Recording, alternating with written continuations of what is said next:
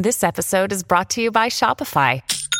Forget the frustration of picking commerce platforms when you switch your business to Shopify, the global commerce platform that supercharges your selling wherever you sell. With Shopify, you'll harness the same intuitive features, trusted apps, and powerful analytics used by the world's leading brands. Sign up today for your $1 per month trial period at shopify.com/tech, all lowercase. That's shopify.com/tech.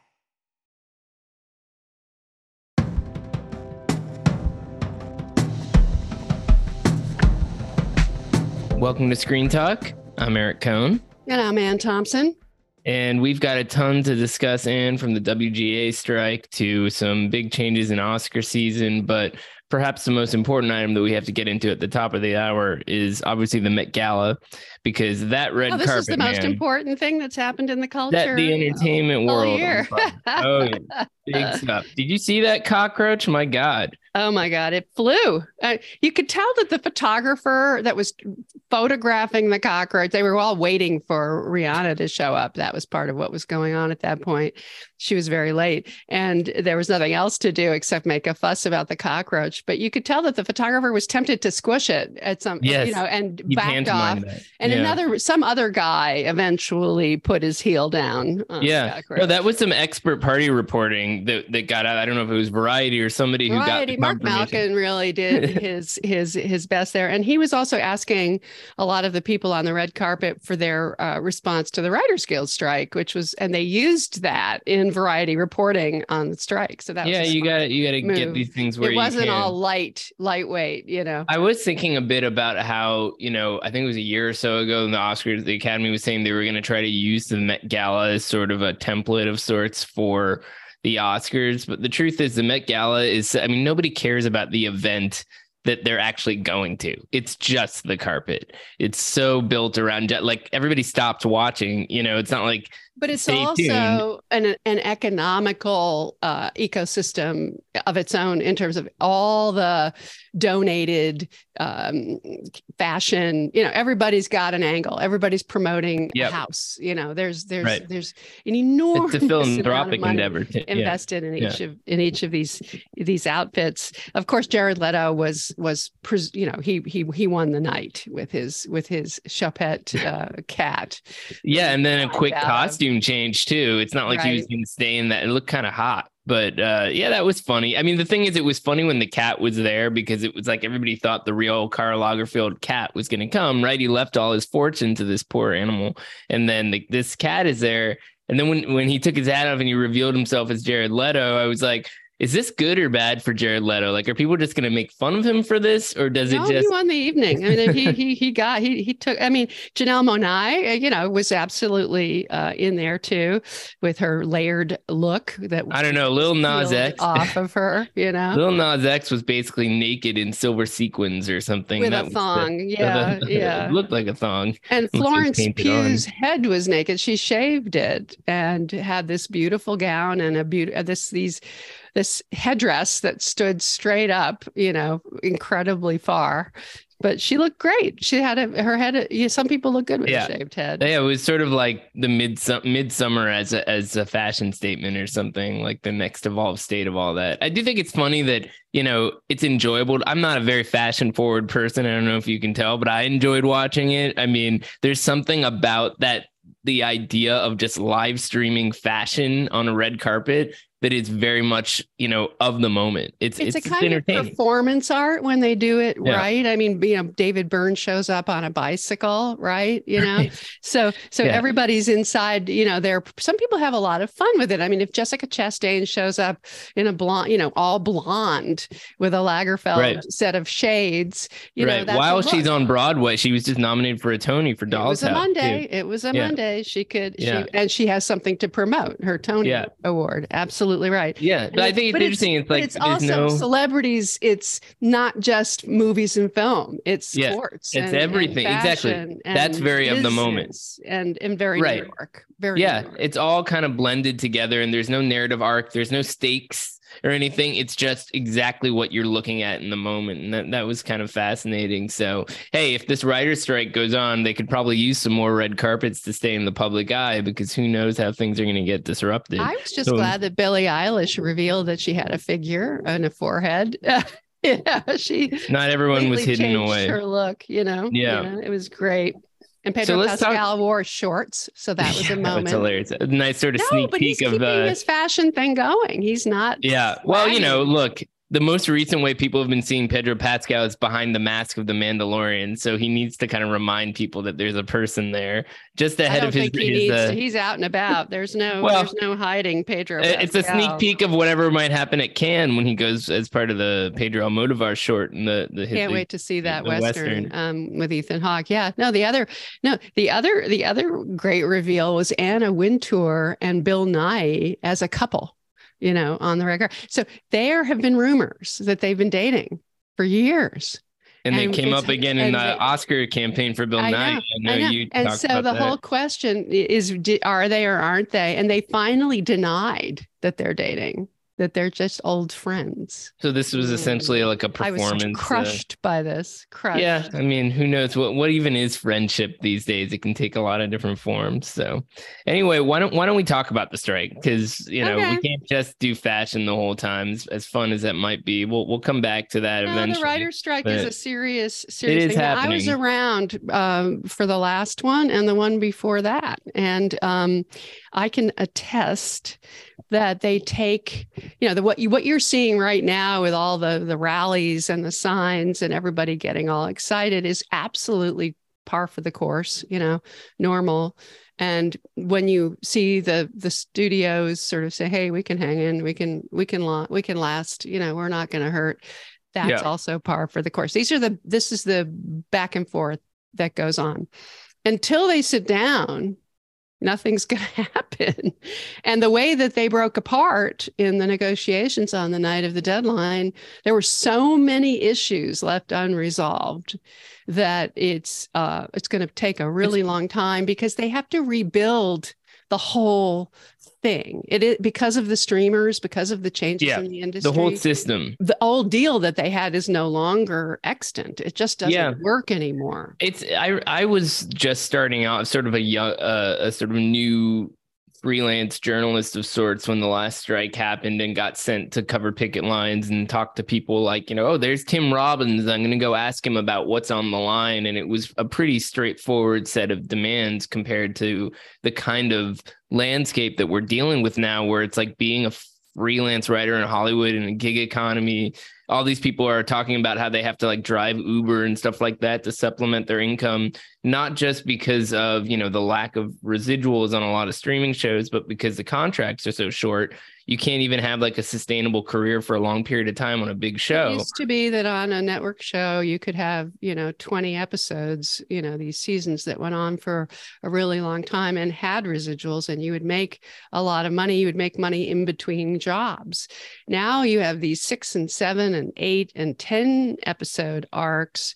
And if you're working for a streamer, there's no residuals. The residuals are tiny. And what they're really talking about with the gig economy are the emerging, rising young writers. It's about how you learn how to become a writer, and how do you get on a writer's room, and also these mini rooms, which they put them up together at the beginning before they've even ordered a pilot, before they've ordered anything.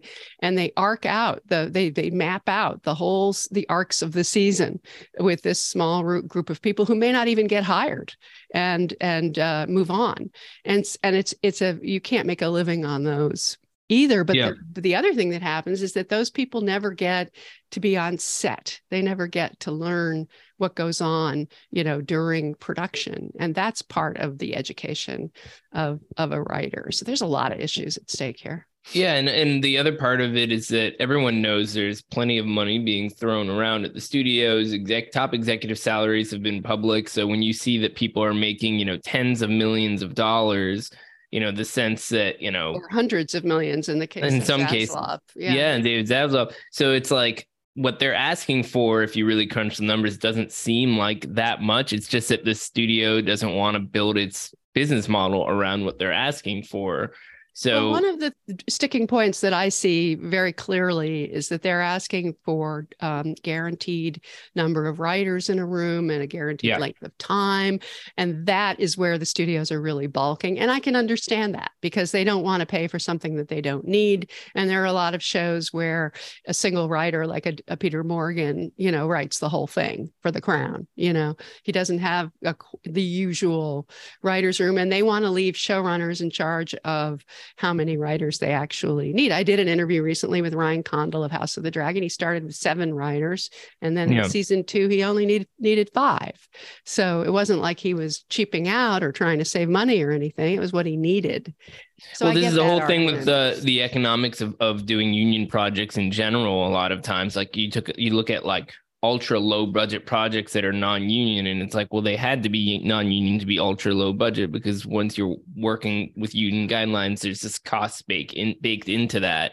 And these capitalist models just are not built around the idea that you spend money unless you have like a specific return on that investment in mind. But there's going to have to be, these people cannot stay on strike forever. The studios cannot just have no new product. So there's going to be something that will have to change. Where it's going to hurt is where it's already hurting, which is at the late night TV shows. So it's the networks that are owned by studios who are going to feel the pressure the most first. And I would suggest in broadcast television, they're going to feel the pressure first. The streamers, who have a lot of money and a lot of banked projects, and they've been saying that they aren't going to hurt. Apple and Netflix. I have plenty of content. They crank stuff out. They're just going to sit. You crank. Exactly. Churn it out. That's what worries me. And also they haven't been through this before. So what's going to happen, and this happens every time, is eventually when things get really bad, and that could be 6 months from now. I'm not kidding. Year. Yeah. When things get really bad and it's getting push come to shove time, that's when somebody emerges, usually as a negotiator, some leader of the industry. Once it was Ken Zifrin, the lawyer. Once it was Jeffrey Katzenberg. It could be someone like Bob Iger, who somehow comes to the table and brings everybody together and understands all the different issues from each side. And that's what would have to an executive who can also speak to the concerns on the creative side, or at least acknowledge that they matter. One thing that's new about the negotiation this time that certainly wasn't coming up 15 years ago was AI. The role of artificial intelligence in playing. And they're really sort of dangerously far apart. Well, yeah, and I don't know if the writers have to be in control of the AI. They have to be in control of it, or it's going to run amok. I agree. I do have, because of new media is of tremendous interest to me, a lot of strong feelings about how this kind of technology is seen. And I think that the way in which the WGA is making certain demands for the technology needs to evolve, because basically what they're saying is that they don't want they don't want AI generated content to be treated as literary content. So you're adapting something that, say, you use ChatGPT to create. The problem with that is that it's not just ChatGPT. AI is this ever evolving equation. Like there's a program called Runway that's text to video, and that's ever evolved. So eventually you could get to the point where it's like you write a text prompt and something could create like a rough cut of something, and then you just fill it in with actors or whatever. So like that could be helpful for people. Yeah, I think the new frontier of creativity is learning how to use AI to create content, but also how to control the rules around it. Right. I think that if you're gonna right now, it's a Wild West situation. I can see the studios. I get them. They're going to be. They're going to be going in there and ordering up scripts right away. Right. Now. Well, and I bet you the dirty little secret, a lot of screenwriters are messing around with this stuff, even if they don't want to admit it, because it's actually, there's no reason why they shouldn't if it helps them, but they need to be given control of it. That's the thing. I think responsible for it. I think that what the WGA should be asking for is any AI generated project needs to involve a WGA member in the initial, like if in Chat GPT is an interesting example. The producers shouldn't be using it. They shouldn't be creating it. It has to be the writers. Exactly. So writers need, I've been saying this to a lot of people, like the screenwriting professors need to be incorporating this kind of process into how they teach screenwriting, because it's just a new aspect of the process. And so they need to be asking for that. What the studios seem to be saying now is basically they'll agree to meeting periodically to talk about the technology. That's complete bullshit. Right. It's more like you need an overarching rule. They want to be in control of it. That's what the studios want. And they're going to have to give that up because it won't work any other way. But the demand needs to be basically broader than what there's. I think the writers need to be basically saying any use of AI needs to involve the writer from the earliest stage. Correct. So, but we'll see what happens. I mean, I haven't been to any of these picket lines yet, but I'm curious to see how much noise they keep making. I mean, it is kind of like the Met Gala, right? It's a performance. It's part of that, but the big rally that they had last night at the Shrine had an enormous number of people there, like 1,800 people showed up, and 6 of the guilds showed up to show solidarity. So if you start having situations where the IA and the DGA, which the DGA has and the AMTTP, the SAG-AFTRA have a June 30th deadline for their contracts. So we could get into a situation where, like, for example, Ryan Condal's season 2 of House of the Dragon is shooting in London right now, even though they're saying there's no work to be done on the scripts. There's always writers get brought in to tweak things and stuff, so they can't do that. He's the writer, he's the showrunner, but he shouldn't be writing anything. So that's an interesting situation. So I don't know if the different guilds are showing solidarity, they could hold up production completely. Right. And I know we want to talk about the Academy made some rule changes, but one thing that's sort of relevant here is that you have a bunch of public events where people are supposed to be promoting work, from Cannes to Emmy season. Yeah. The Emmy season I was with someone last night who was involved in this. A lot of the writers are not participating. They're canceling their events. Yeah. They're not going to be doing any. Yeah, they're not allowed to. It's they'd get kicked out of the WGA if they did. And at Cannes, the writers on you have Killers of the Flower Moon, you have Indiana Jones, you have Asteroid City, which is a really interesting question because somebody like Wes Anderson, he could just say he's not participating in any press. Right. Well, I'm sure he'd love that. Typical anyway. Yeah, right? Exactly. But it's an interesting kind of a question of, can Wes Anderson promote Asteroid City as director but not writer, as opposed to Roman Coppola, who is a co-writer. So I don't know if that's been. They'll just let the actors do the promoting, which I think would suit them easy enough. Just fine.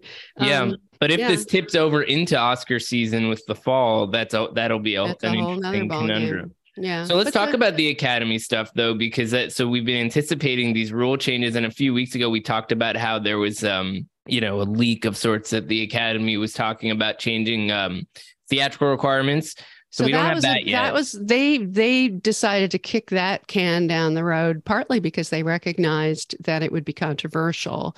If they went for 22 cities and they went for, a wide release requirement, for these movies to be eligible for the Oscar, then they would be hurting, by definition, a lot of independent releases. And so I think they know that they have to sit down and do a much more thorough thinking through of all the issues, not only from the point of view of what they want to do to hit Netflix or to support theatrical, but from the point of view of what the optics would be.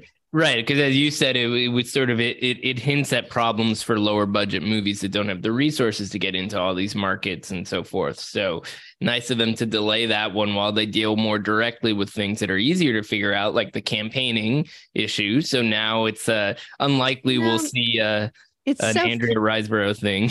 Right. Well, they definitely are trying to crack down, and they're saying they can only have, 4 hosted screenings in phase 1 and no hosted screenings in phase 2. These are the events at people's homes with, Jessica Chastain, if she's not on Broadway, inviting people over to her house or whatever it is. So that isn't supposed to happen as often, and it isn't supposed to be paid for by the producers and distributors, and that is somewhat unenforceable. In other words, if it's an FYC event, they go through the Academy mailing list, and they're part of the Academy rules and they have to follow them. And they're letting lots of Q&As happen. That's not being restricted anymore. But if it's private and it's somebody's house, there's no Academy monitoring of that. So everybody's going to be trying to call on each other. Wild West. You're going to have people though trying to say, ooh, that person broke the rules. And then there's going to be like all these like attempts at investigations and stuff. So I'm curious to see how that plays. Let me just say this, that the Academy, in the history of all of this campaigning, people know what they can get away with. And they get and away they with will. it. And they will get away with it. No, but I did think it was interesting that they were very specific about you can't talk about who you voted for, and you can't talk to the press anonymously either. So we'll see how that. They never were supposed to do that anyway. I mean, if it's after the ballots have closed, it's a free world. They can do whatever they want.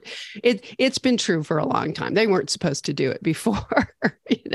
That's not brand new. But the other thing about what you can do online in social media and what you can talk about, I'm glad they're cracking down on that. They should. That's important. Again, though, it's still sort of hard to police certain things, right? I mean, like how many? But at least they've spelled it out. You're not allowed to say that so and so should win over this person. Has a worse chance of getting it than somebody else. You're not allowed to talk about that. Yeah. I mean, the thing is, it's like social media is such a complicated beast, right? Like there could be. I mean, we had that thing with Michelle Yeoh right before voting closed, where she posted a story that wasn't her story, but it pointed something out about Cate Blanchett versus her, and then she had to take it down. And I feel like stuff along even those Janet lines. Yang, they put in a rule that the governors aren't allowed to promote. She had to take her promotion of Michelle Yeoh down as well. So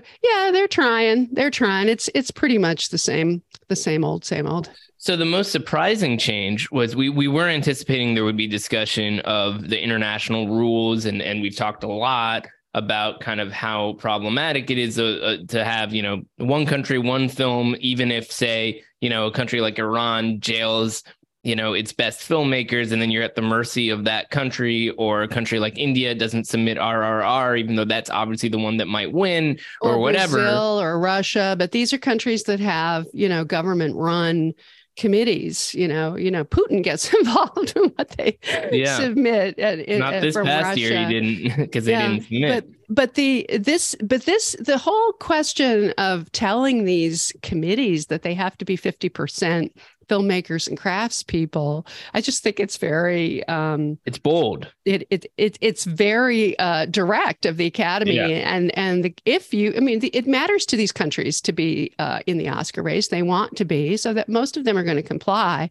but it's still up to who's the person who makes the final decision on that committee. That's who's going to call the shots. Even if they do change the group that picks the films. I think what's also notable is that there's a full-time person overseeing this category now at the Academy, coordinating with different countries and helping them sort of get a handle on the process. And I think part of the challenge is that Europe. What's the name? Dilcia Barrera, who used to be at Sundance. But the big challenge is that you have a lot of countries that don't totally grasp the way this process works or how to do it right. There's so many different kinds of rules. It doesn't have to be in the language of your country and things like that.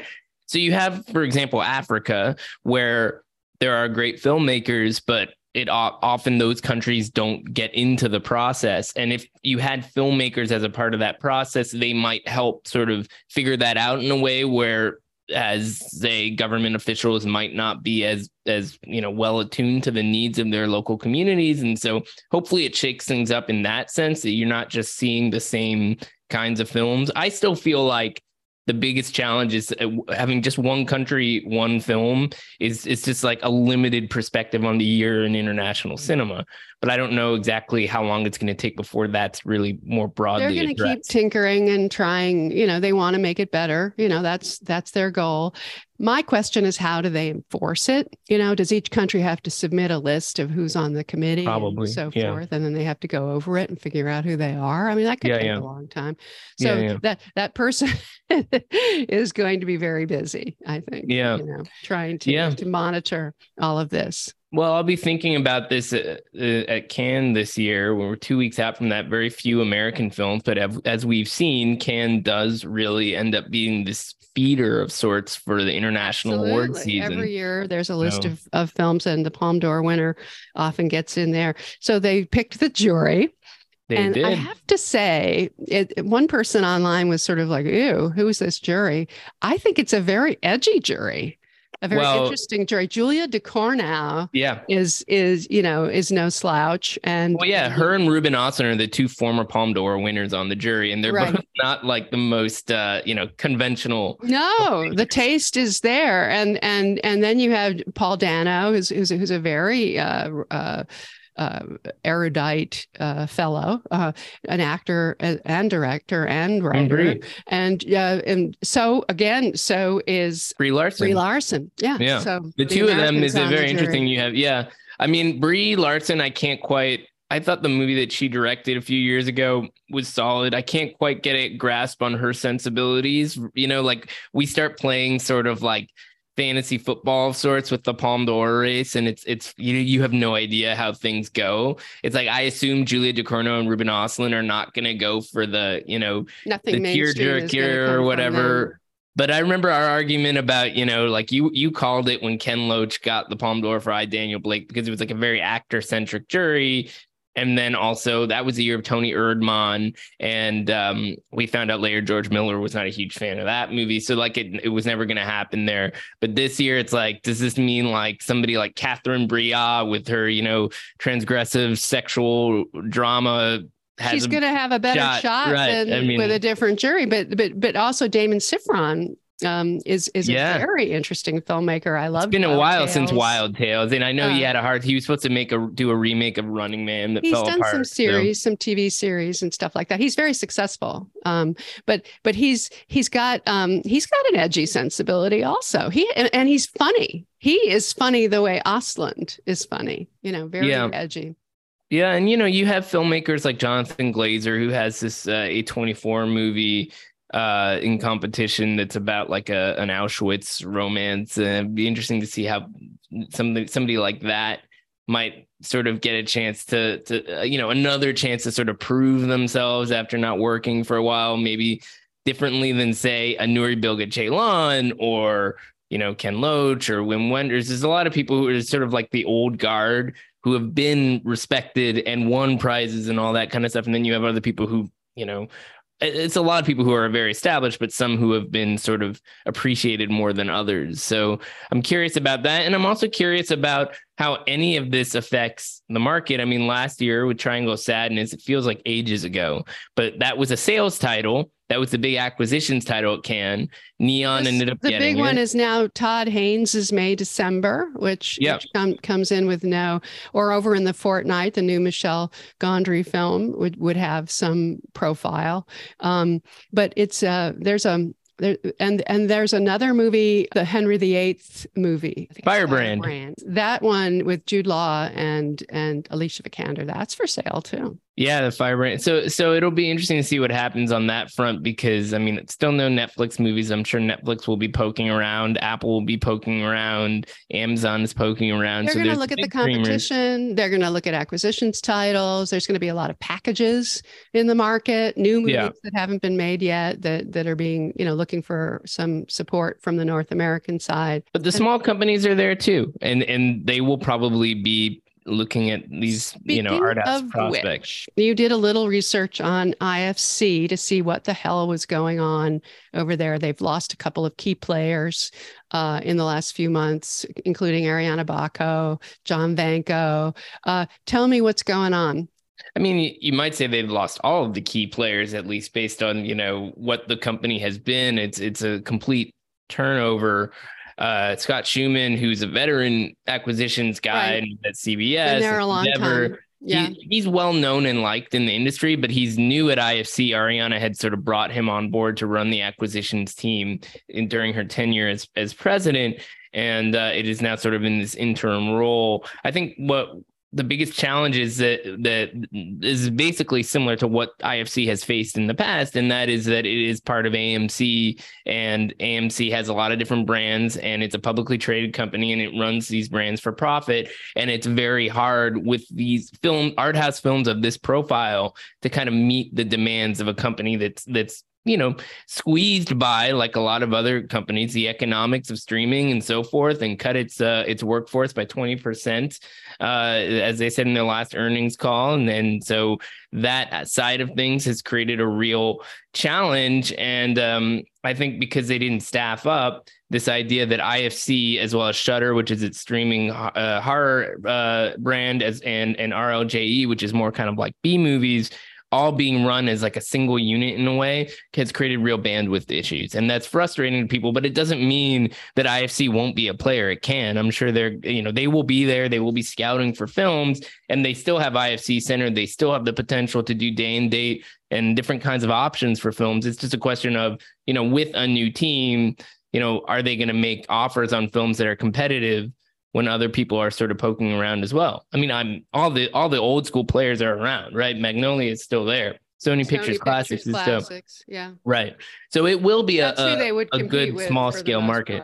Yeah, Kino yeah. Lorber and of course Sideshow, which is former IFC people, can pick up movies and do these sort of really incremental theatrical releases and that dovetail into streaming. That's what they did with EO. They're doing it now with Eight Mountains. So it's still a competitive market. It's just a very weird one because nobody really knows what succeeds now. The old rules of we'll just do the platform release and it'll dovetail into Oscar season. It's and they're not what it used to be. They don't seem to have, what is their online component looking like? I mean, do they have a way to make money outside of theatrical? That was always my question. Yeah, I mean the economics of VOD are very confusing these days. I mean, it's AMC Plus is essentially the output deal that IFC has within its company outside of Shudder, which is a sort of niche streaming entity. So on the genre side of things, there is a kind of a business, but it's very unpredictable. It's very unstable. And so you can't make any hard promises about what kind of success something's going to have. I don't think this is just a challenge for IFC. I think it's a challenge for everyone. It's the studio distributors have output deals. They have different ways of getting PVOD and VOD up there. Yeah, exactly. But like the bigger studios aren't necessarily going to go after a lot of these films. So you have still, a Hulu output deal for certain companies like Neon Searchlight and Magnolia, and Searchlight as well, which will be scouting as well. So a lot of these films it puts its stuff up on VOD within and 3 Peacock weeks. ultimately. So the economics of streaming are still helping the art house market. We just don't know exactly what that means in terms of who has the upper hand in negotiations. You liked Eight Mountains, as I recall.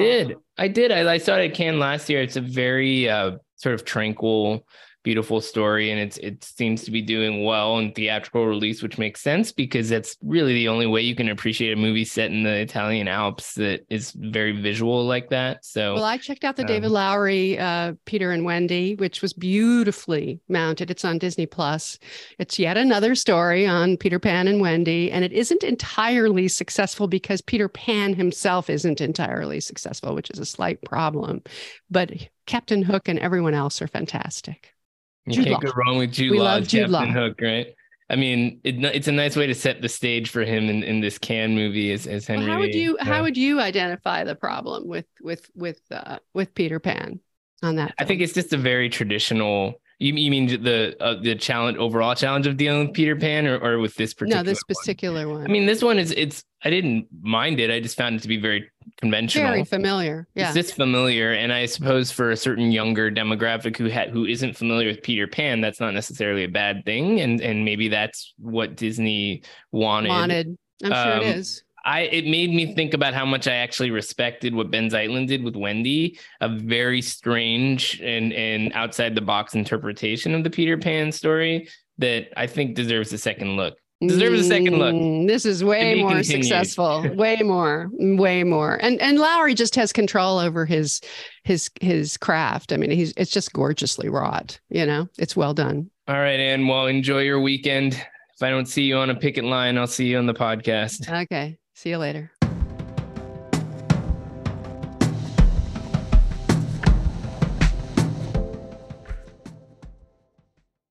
Step into the world of power, loyalty, and luck. I'm going to make him an offer he can't refuse. With family, cannolis, and spins mean everything. Now, you want to get mixed up in the family business. Introducing The Godfather at ChumbaCasino.com. Test your luck in the shadowy world of The Godfather slot. Someday, I will call upon you to do a service for me. Play The Godfather, now at ChumbaCasino.com. Welcome to the family. No purchase necessary. VGW Group. Void where prohibited by law. 18+. Terms and conditions apply.